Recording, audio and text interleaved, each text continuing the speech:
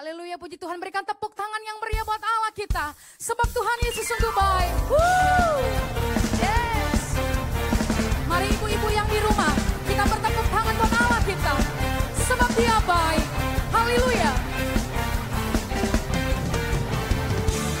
Bukti karya-Mu nyata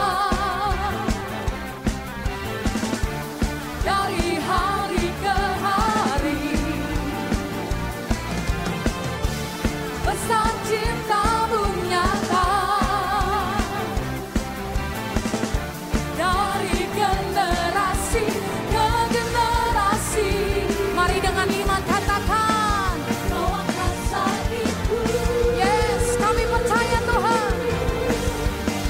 Kau angkat beban hidupku. Tuhan Yesus sungguh baik, sangat baik, teramat baik. Tuhan Yesus sungguh dahsyat, sangat dahsyat, teramat dahsyat. Tepuk tangan di atas kepala kita yuk. Engkau luar biasa Tuhan. Mari dengan semangat katakan, bukti karya-Mu nyata dari hari ke hari. Besar cinta-Mu nyata dari generasi ke generasi ya Tuhan. Dari generasi ke generasi. Sekali lagi dengan iman kami, Kau angkat sakitku. Kau angkat beban hidup kami. Kau angkat beban hidup. Haleluya. Tuhan Yesus sungguh baik, sangat baik, teramat baik. Tuhan Yesus sungguh dahsyat, sangat dahsyat, teramat dahsyat. Tuhan Yesus, mari bersama-sama yuk.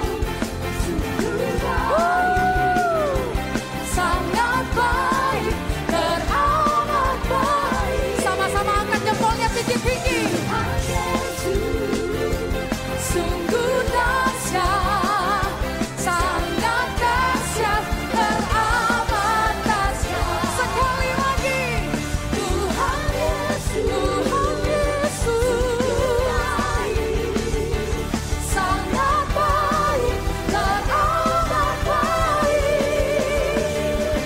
Tuhan Yesus sungguh dahsyat Tuhan, sangat dahsyat, teramat dahsyat.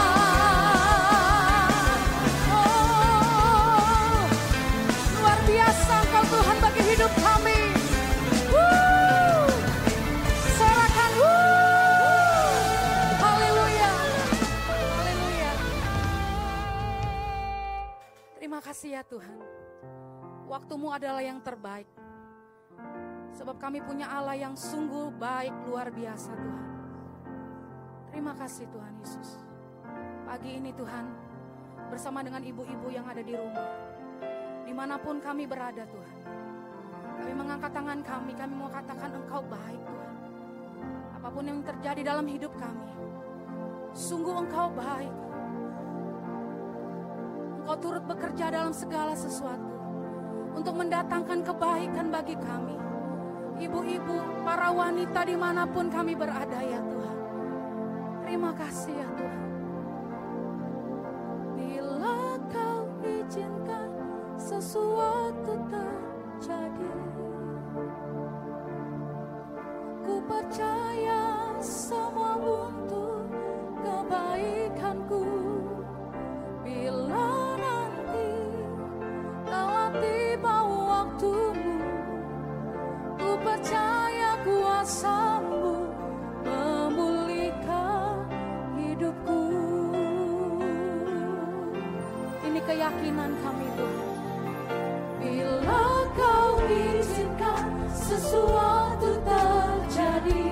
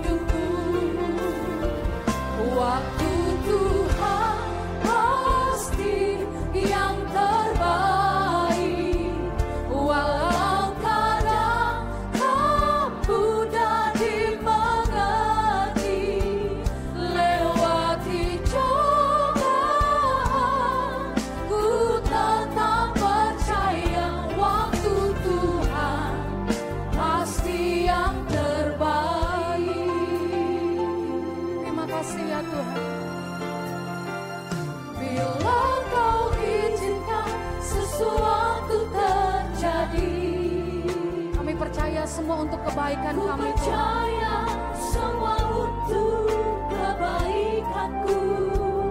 Bila nanti telah tiba waktumu, ku percaya Kami percaya kuasa-Mu, Tuhan, memulihkan setiap keadaan kami.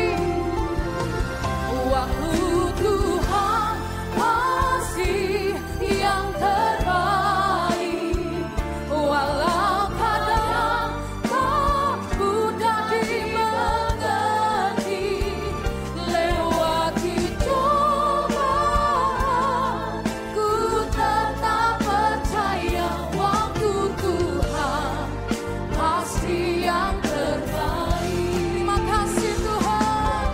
Tuhan pasti yang terbaik.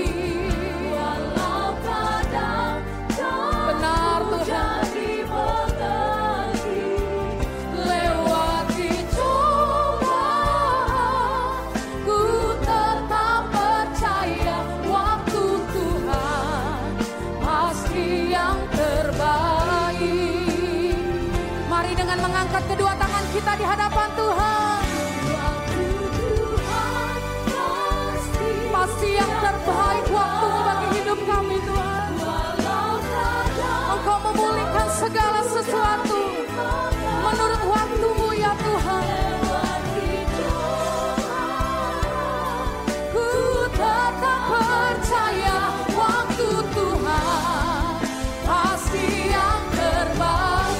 Sekali lagi katakan, Waktu Tuhan pasti yang terbaik.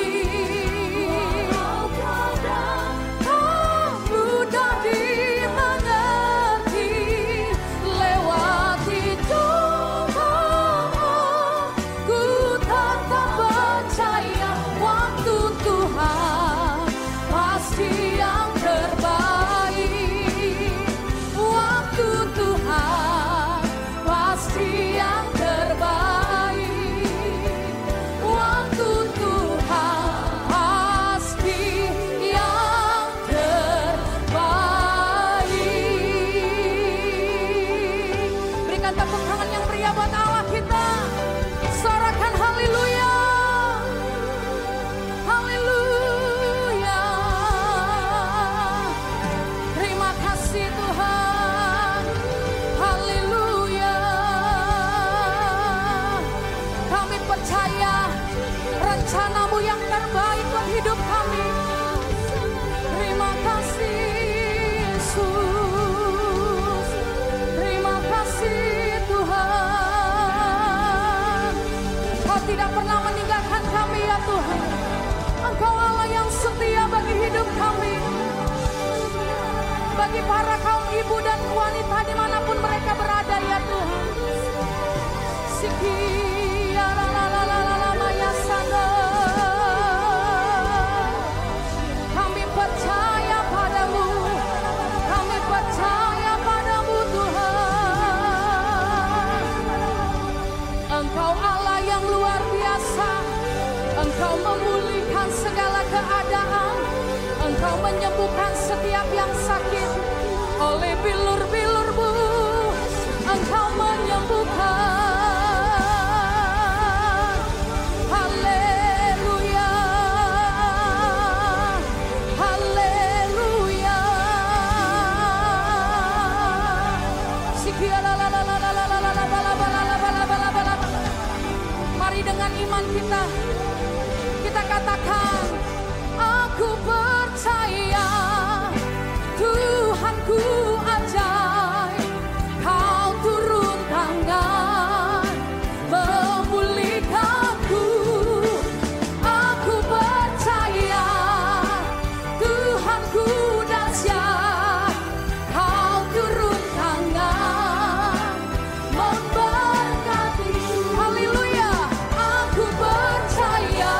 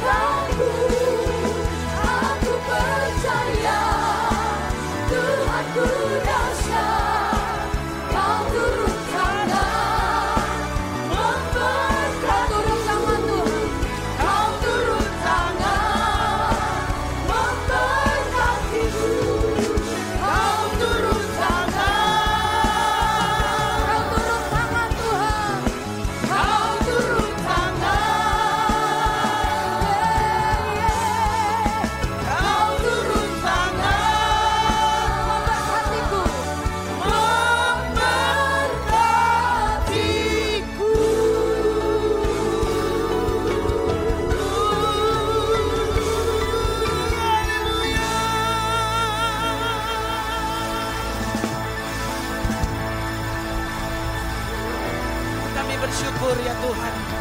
Kami berterima kasih untuk kebaikan-Mu ya Bapa. Engkau yang memberkati setiap kami. Tuhan, terima kasih untuk kekuatan. Terima kasih untuk kesehatan ya Allah. Terima kasih Tuhan untuk kami boleh melewati hari lepas hari Tuhan.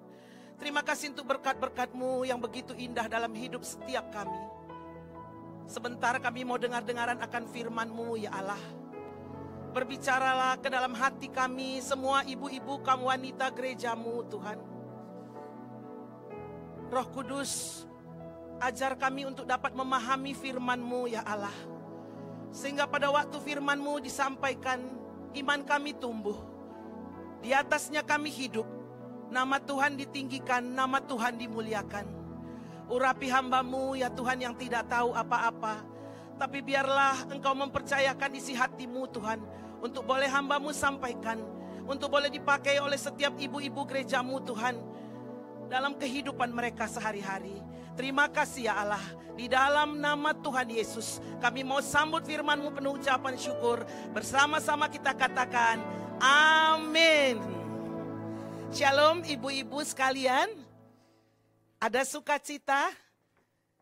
Salam rindu untuk semua ibu-ibu Wanita Bethel Indonesia yang sekarang berada di rumah atau dimanapun berada. Salam sehat dan semangat terus. Amin. Puji Tuhan, kita bersyukur kepada Bapa di sorga. Kalau hari ini kita masih berada pada awal bulan Mei 2020. Tuhan izinkan kita melewati hari lepas hari. Di tengah-tengah badai yang melanda dunia, di mana semua orang diliputi oleh ketakutan akan virus corona, COVID-19 yang ada di mana-mana. Hari ini, pagi hari ini saya ingin menyampaikan tema daripada firman Tuhan, yaitu mengucap syukur dan bersukacita senantiasa. Biarlah ibu-ibu setiap kita boleh mengucap syukur di tengah-tengah begitu banyak penderitaan, kesulitan ekonomi, mungkin ketakutan akan sakit penyakit yang akan menimpa keluarga kita, menimpa kita sendiri. Sebagai mungkin ibu-ibu sebagai pencari nafkah di tengah keluarga. Pada saat ini biarlah kita boleh bersama-sama diteguhkan, diberi kekuatan melalui firman Tuhan. Mari kita buka dari Efesus 5 ayat 20. Efesus 5 ayat 20 dan 1 Tesalonika 5 ayat 18. Efesus 5 ayat 20. Mari kita baca bersama. Ucaplah syukur senantiasa atas segala sesuatu dalam nama Tuhan kita Yesus Kristus kepada Allah dan Bapa kita. Sekali lagi saya baca. Ucaplah syukur senantiasa atas segala sesuatu dalam nama Tuhan kita Yesus Kristus kepada Allah dan Bapa kita. Selanjutnya 1 Tesalonika 5 ayat 18. Sama ya, hampir mirip dengan yang tadi Efesus 5. Mari kita baca bersama. Mengucap syukurlah dalam segala hal, sebab itulah yang dikehendaki Allah di dalam Kristus Yesus bagi kamu.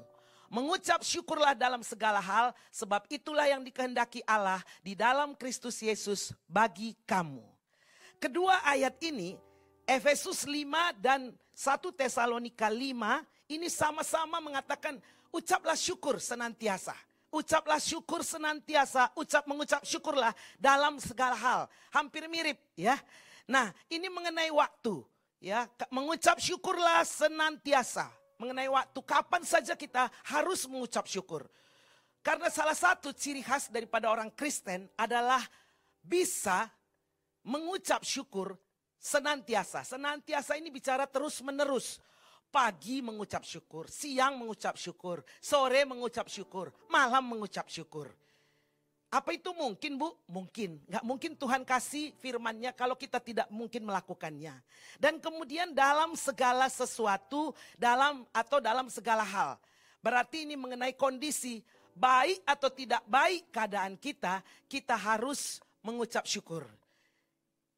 Baik keadaan kita, sehat keadaan kita, kita mengucap syukur. Sakit, mengalami sakit penyakit, kita mengucap syukur.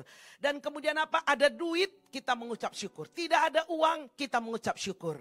Dapat pekerjaan, kita mengucap syukur. Kena PHK juga, kita mengucap syukur. Amin. Nah, banyak mungkin yang bilang begini, itu nggak mungkin Bu, untuk apa kok bersyukur? Iya, tahu nggak ibu-ibu sekalian, orang yang bisa mengucap syukur itu orang yang kuat. Dan Tuhan kasih ayat firman ini supaya kita anak-anaknya tetap kuat. Mengucap syukur dan bersukacita senantiasa. Orang yang mengucap syukur, pikiran dan perkataannya itu selalu positif. Hidupnya optimis. Hari-hari ini diperlukan orang-orang yang optimis. Orang yang optimis akan selalu bergairah, punya semangat. Bukankah firman Tuhan katakan dalam kitab Amsal, orang yang bersemangat dapat menanggung penderitaannya. Semangat yang patah, keringkan tulang. Hati yang gembira adalah obat yang manjur. Amin. Nah, oleh karena itu, pikiran dan perkataan orang yang selalu mengucap syukur itu akan positif. Positif dan kemudian optimis. Nah, orang yang pikirannya optimis ya, selalu optimis, itu imunitas tubuhnya juga akan meningkat. Kekebalan tubuhnya akan meningkat. Bukankah hari-hari ini di mana-mana cari vitamin C susah? Apotek ada vitamin C, habis semua. Ya, karena dari dulu juga yang murah tapi udah nggak laku, sekarang habis, nggak ada lagi. Vitamin C, vitamin E, buah-buahan habis semua. Ya, semua orang cari untuk apa? Untuk imunitas tubuh, kekebalan tubuh. Tapi tahu nggak ibu-ibu, kaum wanita sekalian, walaupun makan vitamin C, vitamin E seabrek-abrek, tapi kalau selalu bersungut-sungut, kita ketakutan, kita gerusa-gerusu, kita marah-marah, stres, itu tidak akan meningkatkan kekebalan tubuh. Tapi kalau kita senantiasa mengucap syukur dan bersuka cita, ada semangat. Ya, ada semangat. Orang yang bersemangat dapat menanggung penderitaannya. Bukankah hari-hari ini begitu banyak penderitaan? Di mana-mana kesulitan ekonomi. Tadi saya sebelum berangkat ke sini, ada jemaat juga yang mau pinjam uang. Karena apa? Karena susah. Hidup susah. Ada lagi yang bilang begini, Opung, kami sudah makannya nasi bubur. Makan nasi bubur. Saya diam karena ibunya baru meninggal kira-kira setahun yang lalu. Ada 2 anak yang ada di FA. Nah itu opungnya tukang pijet, kusuk ya. Nah hari-hari ini tidak ada orang yang mau kusuk lagi karena takut. Mungkin nanti bisa kena corona, ya semua yang mengusuk juga takut. Jadi kalian makan apa Martin? Saya tanya, kami makan bubur nasi 1 kali 1 hari. Kenapa opung bikin bubur? Karena supaya banyak, supaya cukup, mungkin beras 1/2 kilo. Begitulah, begitu banyak penderitaan. Tetapi orang yang bersemangat dapat menanggung penderitaannya. Wajiblah kita mengucap syukur selalu. Kenapa? Kalau marah-marah, terus stres, dan kemudian bersungut-sungut, itu jantung bisa kumat. Terutama ibu-ibu yang udah semakin tua. Kemudian lever, pankreas, semua rusak. Sementara orang yang suka mengucap syukur, saya mempelajarinya, ada hormon yang keluar, yaitu hormon apa? Endorfin dan serotonin. Itu hanya, serotonin itu lebih dahsyat lagi. Itu akan keluar kalau orang itu suka berdoa dan bersyukur katanya ya.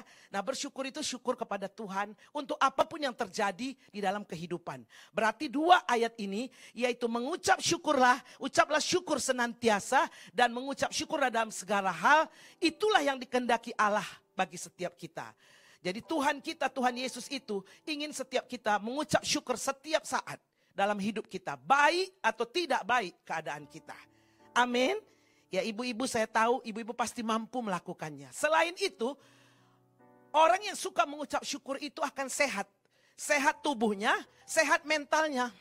Orang yang sehat mentalnya susah gila.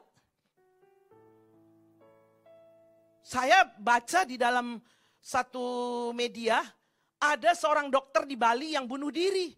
Di tengah-tengah virus sebegini, bunuh diri lagi. Suami dokter, dia dokter punya anak orang berkecukupan. Tapi kok bisa bunuh diri? Bunuh diri ya. Nah kita melihat stres tingkat tinggi masih terjadi. Kenapa? Ya itu tadi. Karena tidak mengucap syukur. Kurang mengucap syukur. Selain itu orang yang mengucap syukur hidupnya lebih cerah. Ada damai sejahtera. Dia nggak peduli. Orang punya rumah 7 lantai. Orang mau pakai apa. Orang naik kendaraan apa. Dia nggak peduli. Karena dia cukup. ya, merasa cukup dan merasa damai dengan keadaannya. Ibadah yang disertai rasa cukup itu akan membawa keuntungan besar. Amin. Nah, bisa ibu-ibu semua bersyukur untuk setiap apapun yang terjadi sekarang ini. Amin. Ya, kita aminkan. Nah, saya juga mau kasih satu firman dari mengenai bersukacita. Jadi mengucap syukur dan bersukacita senantiasa. Baik tidak baik. Mazmur 37 ayat 4. Mazmur 37 ayat 4. Dan bergembiralah karena Tuhan, maka ia akan memberikan kepadamu apa yang diinginkan hatimu. Dan bergembiralah karena Tuhan, maka ia akan memberikan kepadamu apa yang diinginkan hatimu. Ayat ini akan semakin ibu-ibu kaum wanita mengerti kalau saya sampaikan cerita. Saya pada pagi hari ini akan banyak bercerita. Ya, karena kalau firmannya berat-berat lagi, sudah banyak penderitaan, Bu. Bikin yang ceritalah sama kami, kata ibu-ibu ya. Nah, saya mau cerita. Ada seorang ayah punya dua anak wanita, anak perempuan. Tetapi karakter kedua anak ini sangat berbeda seperti langit dan bumi.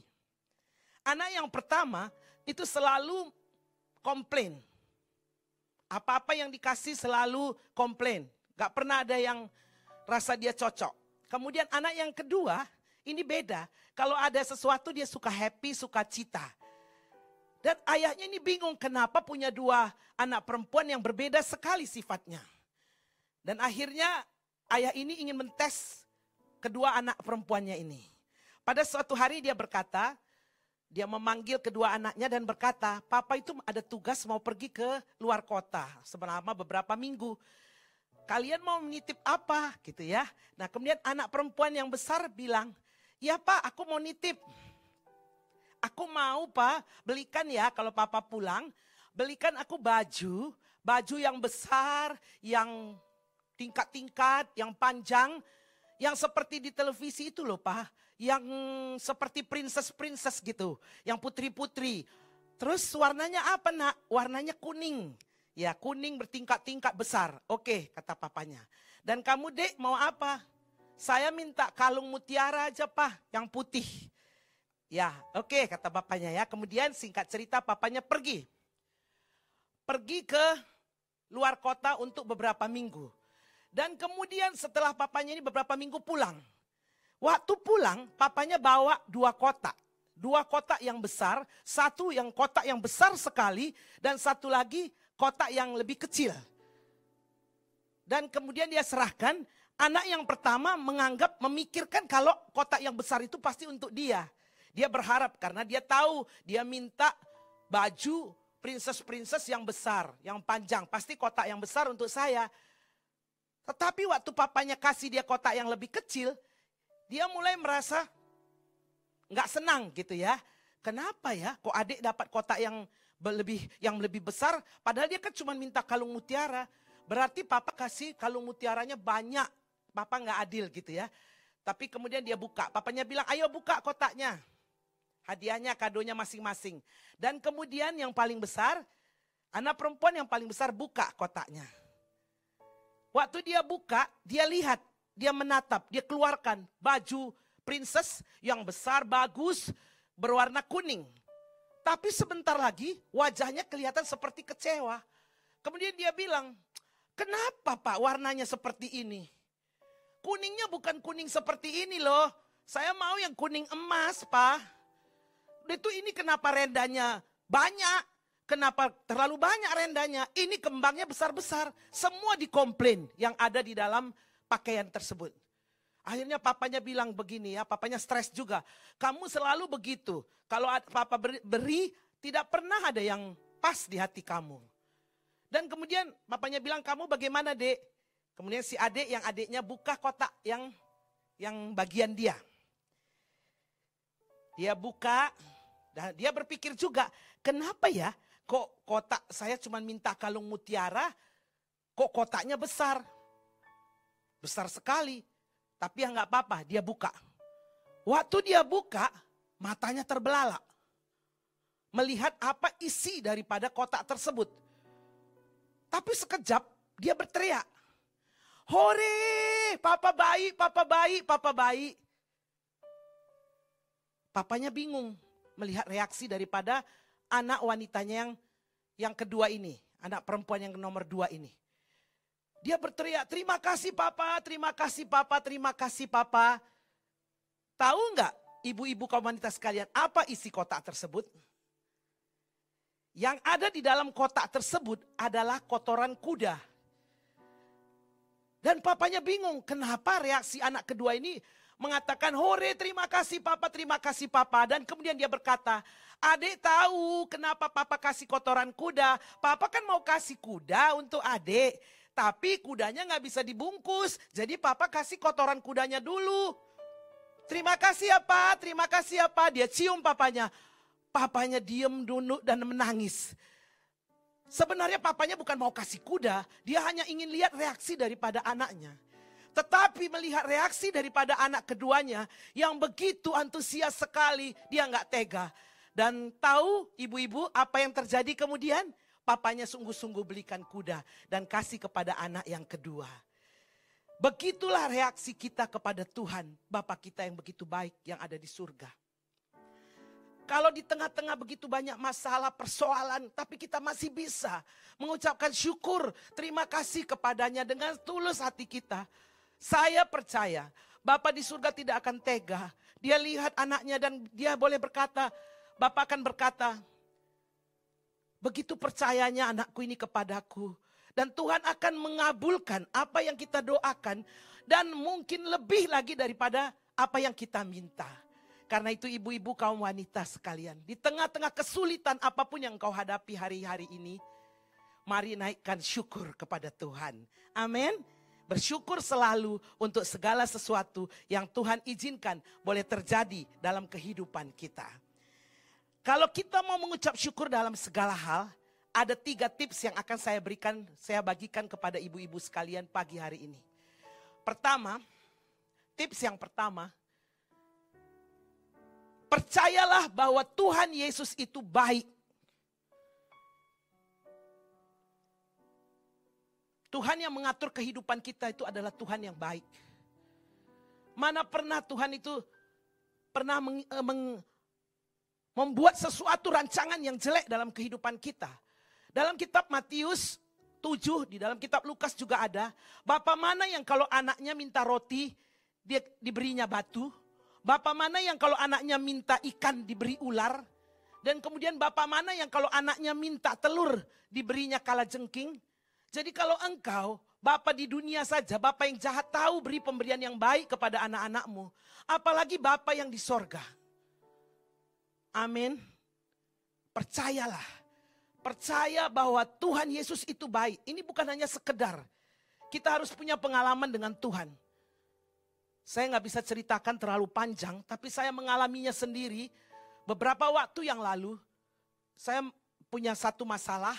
Tiba-tiba dalam chatting WA dengan seorang teman yang bukan dari gereja yang sama. Hanya satu kata, tapi kata-kata itu menjadi rema. Dia berkata, ya ampun Kak Diana, Tuhan Yesus itu baik. Begitu ya tulisan itu. Tapi waktu saya baca berulang-ulang, kata-kata itu muncul dan intonasinya beda.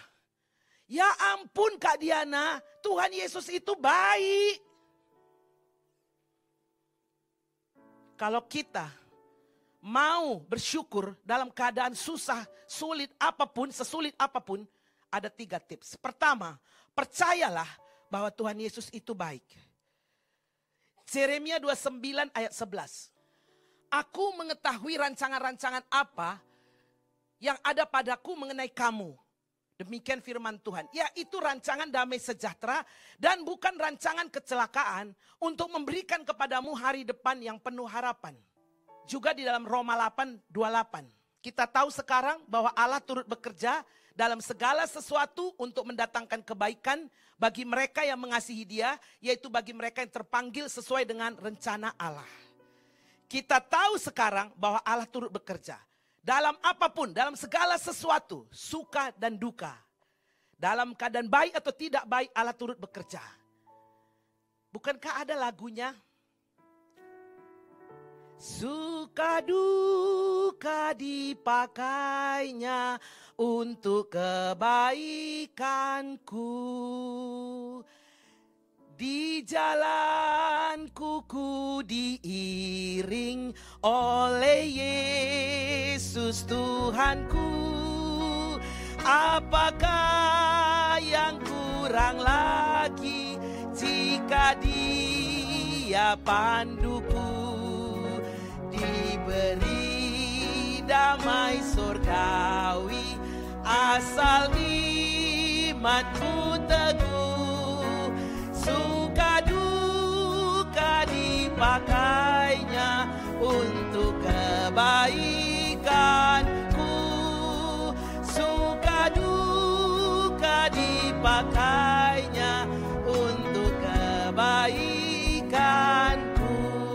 Amin ibu-ibu. Jadi Tuhan itu turut bekerja dalam segala sesuatu. Tuhan izinkan kalau ada musibah, ada berkat, semuanya.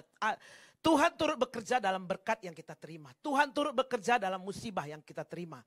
Dia menyelimuti segala sesuatunya, tapi ujung-ujungnya baik. Ini harus kita tanamkan. Jadi orang Kristen itu militan kalau kita tahu Tuhan yang kita sembah itu adalah Tuhan yang baik. Sungguh baik dan amat baik. Kita mesti punya sesuatu pegangan dalam hidup kita. Apalagi di tengah-tengah virus yang bergejolak. Ke depan kita nggak ngerti. Tapi kalau kita pegang, Tuhan yang kita sembah itu adalah Tuhan Yesus yang sungguh dan amat baik. Yakini itu dan supaya kita bisa semakin hari semakin kuat. Yakin dan percayalah Allah kita itu adalah Allah yang baik. Dia tidak mungkin merancangkan kecelakaan bagi setiap kita. Bukankah tadi ya Yeremia 29 ayat 11 sudah berkata, aku tahu rancangan-rancangan apa yang ada padaku buat kamu. Yaitu rancangan damai sejahtera, bukan kecelakaan. Untuk mendatangkan masa depan yang penuh harapan. Berarti rancangan Tuhan tidak ada rancangan kecelakaan. Ujung-ujungnya semuanya baik. Kan kita sering nyanyi ya, semua baik ya. Itu yang kita boleh alami dalam hidup kita. Ada satu cerita mengenai Allah turut bekerja untuk datangkan kebaikan. Ada seorang raja dan seorang pembantunya. Nah mereka ini hobinya berburu. Berburu ke tengah hutan. Nah mereka pergi berburu, cari-cari binatang buruan, capek. Gak ada dapat, akhirnya mereka duduk di bawah pohon. Waktu duduk di bawah pohon, pembantunya ini menggosok-gosok senapang yang biasa untuk dipakai berburu. Sementara raja duduk kira-kira 2 meter dari situ dan menselonjorkan kakinya. Tanpa sadar pembantu ini sambil melap-lap dan menggosok daripada senapang ini, dia menarik pelatuknya. Dan apa yang terjadi? Kaki raja, jempol raja tertembak. Wah, raja bukan main marahnya. Kenapa marah? Jempolnya copot, putus, ya berdarah. Dan kemudian singkat cerita, pembantunya ini dimasukkan penjara, dipenjarakan. Karena raja begitu murka. Kenapa berani ini anak buah menembak kaki saya? Ya, kemudian masuk penjaralah pembantunya. Sampai beberapa lama raja ini tidak pergi berburu, tetapi sesudah 1 tahun kemudian raja ini pergi lagi karena hobinya berburu. Dia pergi lagi ke dalam hutan dan saking antusiasnya untuk mencari binatang buruan, dia masuk ke tengah-tengah hutan sampai ke perkampungan orang kanibal. Kanibal itu orang yang makan orang. Nah, raja ini ditangkap, ditaruh di meja. Mau dipotong karena mereka makanannya adalah manusia. Nah, raja diikat, kemudian udah disiapkan semua senjata, semua pedang yang buat mencincang raja. Tetapi di kampung itu ada satu hukum yang sangat dipercaya oleh orang-orang yang ada di kampung tersebut. Bahwa apapun yang mau dipersembahkan, yang mau dipotong, tidak boleh ada cacatnya. Diperiksalah raja dari ujung rambut sampai ujung kaki. Ketahuan jempolnya nggak ada. Dan akhirnya apa yang terjadi? Raja nggak jadi dipotong. Jadi nggak jadi disate ya, jadinya dilepaskan. Raja lepas. Dan sesudah raja lepas, raja bukan main senangnya. Dia langsung pergi ke istana. Dia pergi ke penjara. Dia cari pembantunya. Dan dia bilang apa? Waduh, katanya sama pembantunya. Terima kasih, terima kasih. Dulu saya marah-marah jebloskan kamu ke penjara. Di balik hilangnya jempol saya, itu mendatangkan kebaikan. Kalau saya masih punya jempol, saya mungkin sudah mati hari ini, sudah dipotong-potong dan dimakan oleh orang kanibal tersebut. Dan dia minta maaf kepada anak buahnya. Tapi anak buahnya ini bilang, oh raja, jangan, raja nggak usah minta maaf kepada saya yang berterima kasih kepada raja. Kenapa? Kenapa kamu terima kasih? Karena kalau misalnya raja tidak masukkan saya ke penjara, kita dua-dua pergi sama-sama kan. Kemana-mana sama-sama, masuk hutan sama-sama. Dan kalau kita ketangkap sama-sama. Kemudian nanti mereka periksa, raja tidak punya jempol kaki, saya punya jempol kaki. Dan akhirnya saya lah yang dipotong. Karena itu saya berterima kasih kepada raja, karena saya tidak jadi dipotong dan tidak jadi ikut ke sana, dan raja sendiri saja yang pergi. Saya yang terima kasih kepada raja. Akhirnya apa? Semuanya mendatangkan kebaikan. Dimasukkan penjara untuk mendatangkan kebaikan. Karena itu kita belajar dari sini. Apapun juga yang terjadi dalam hidup kita hari ini, percayalah akan kebaikan Tuhan. Amin. Ya, jadi yang pertama, untuk kita bisa mengucap syukur di kala masa susah-susah seperti ini, tanamkan di dalam hati kita bahwa Tuhan yang kita sembah itu adalah Tuhan yang baik. Kedua, bandingkan dengan kemungkinan yang lebih buruk. Kalau ada terjadi sesuatu, mungkin ada yang lebih buruk daripada ini. Hari ini kita mengalami kecelakaan. Kecelakaan patah tangan kanan kita. Tapi masih tangan kanan. Bukan apa yang lebih buruk, tangan kiri juga patah. Tapi ini tidak, dan kita bisa mengucap syukur.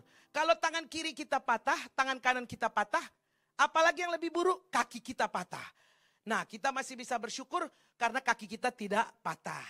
Kalau kaki kita patah, tangan kita patah, masih bisa bersyukur enggak? Masih bisa. Kenapa? Leher kita enggak patah.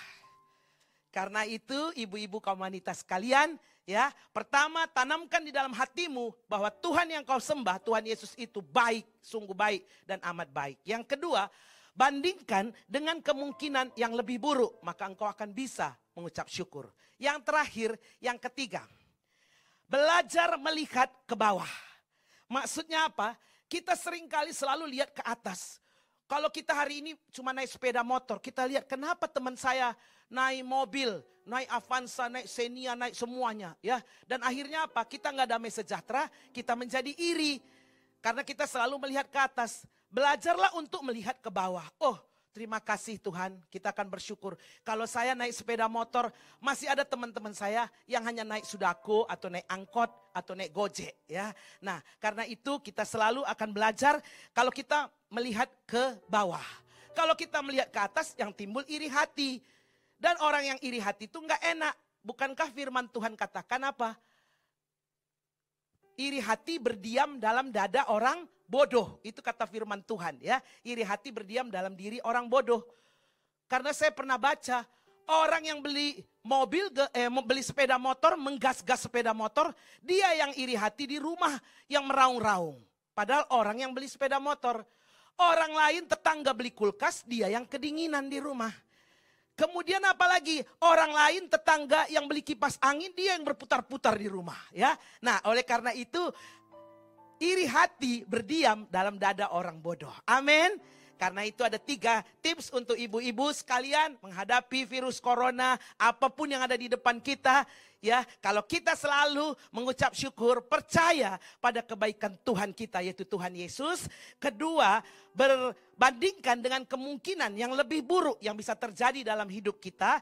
Ketiga, belajar melihat ke bawah, maka kita akan mengucap syukur dan bersuka cita senantiasa. Amin.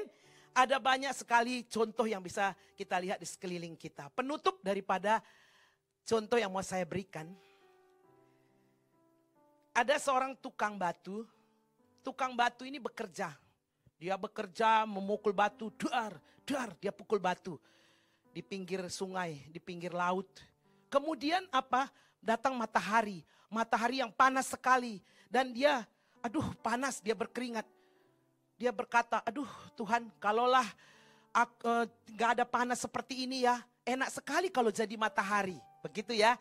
Nah kemudian dewanya itu lewat dan berkata, apa saja yang kau minta hari ini bisa terpenuhi. Tiba-tiba dia bilang, enak jadi matahari. Dia tiba-tiba berubah jadi matahari. Dia ada di angkasa jadi matahari. Wah, semuanya diteranginya. Tapi gak lama datang awan. Awan ini menutup matahari menjadi gelap. Nggak bisa. Aduh, rupanya ada yang lebih kuat lagi dari matahari, yaitu awan. Dan tiba-tiba dia berubah jadi awan. Sebentar lagi sesudah dia jadi awan, dia pun pergi ke satu tempat, datang hujan. Hujan yang lebat. Dan dia bilang awannya hilang. Wah, ada yang lebih hebat lagi, yaitu hujan. Dan dia akan enak sekali kalau jadi hujan. Tiba-tiba dia berubah jadi hujan. Dan hujan ini dia menikmati, di sana sini banjir. Semuanya boleh terangkat yang dibuatnya oleh karena banjir ini. Tapi ada satu yang tidak bisa bergeming. Apa? Batu karang yang terus diam di situ. Batu karang yang teguh itu ya. Nah, batu ini tidak bisa diangkat oleh air hujan. Wah, lebih enak jadi batu karang. Dan dia tiba-tiba berubah jadi batu karang. Tapi nggak lama kemudian, batu karang ini dia dengar di sana ada yang pukul-pukul. Dar, apa itu? Tukang pukul batu, tukang batu. Rupanya lebih hebat lagi tukang batu. Makanya dia berubah lagi menjadi tukang batu. Ibu-ibu, kaum wanita sekalian, kalau kita nggak pernah puas dalam hidup kita, kita selalu nggak mau lihat ke bawah, asik lihat ke atas, akhirnya samalah seperti yang tadi itu. Ya, baik tidak baik, tukang batu lebih baik. Amin. Mari kita bersatu di dalam doa. Terima kasih Bapa, terima kasih Tuhan Yesus. Kalau pagi hari ini kami boleh bersama-sama bersekutu dengan Engkau ya Tuhan. Kami boleh mendengar firman-Mu ya Bapa. Biarlah firman-Mu itu Engkau meteraikan dalam roh kami. Mampukan kami untuk melakukannya. Jadikan kami ibu-ibu, kaum wanita gereja-Mu Tuhan menjadi pribadi-pribadi yang kuat, yang tangguh Tuhan. Hamba-Mu secara khusus berdoa. Bagi setiap ibu-ibu yang menjadi pencari nafkah di tengah keluarga. Bagi ibu-ibu yang bekerja Tuhan sebagai pembantu rumah tangga. Bagi ibu-ibu yang bekerja Tuhan berjualan di pasar-pasar Tuhan. Juga ibu-ibu yang menjadi pemulung ya Allah. Kuatkan mereka ya Tuhan, kuatkan. Biar melalui semuanya ini Tuhan, setiap ibu-ibu ini Engkau beri kebijaksanaan Tuhan, kekuatan, hikmat untuk boleh mencari nafkah. Engkau beri ide-ide yang baru ya Tuhan. Engkau Allah yang maha baik. Kami percaya ya Tuhan, di tengah air mata daripada setiap ibu-ibu ini Tuhan, biarlah mereka masih mampu ya Tuhan, mampukan mereka mengangkat tangannya kepadamu ya Allah. Dan bersyukur serta bersuka cita senantiasa. Tanamkan dalam hati mereka bahwa rancangan-Mu tidak pernah ada rancangan yang buruk ya Tuhan. Terima kasih Tuhan. Lepaskan negeri kami Tuhan dari masalah ini Tuhan. Lepaskan Indonesia Tuhan dari penyakit virus corona ini Tuhan. Juga tekanan ekonomi yang semakin terasa di mana-mana Tuhan. Bawalah Indonesia keluar Tuhan dari masalah ekonomi ini ya Bapa. Kami memberkati Tuhan, kami mengangkat tangan kami bagi presiden kami Tuhan Bapak Jokowi. Tuhan bantulah beliau Tuhan, berikan hikmat-Mu, bijaksana-Mu ya Allah. Wakil presiden dan juga semua para menteri. Biarlah Engkau ya Tuhan yang menolong mereka. Bedakanlah ya Tuhan Indonesia Tuhan. Angkat harkat dan martabat bangsa kami ya Allah. Biar Indonesia melalui virus corona ini Tuhan boleh menerima Engkau Yesus sebagai Tuhan dan Juru Selamat mereka. Berkati para medis Tuhan dimanapun berada Tuhan.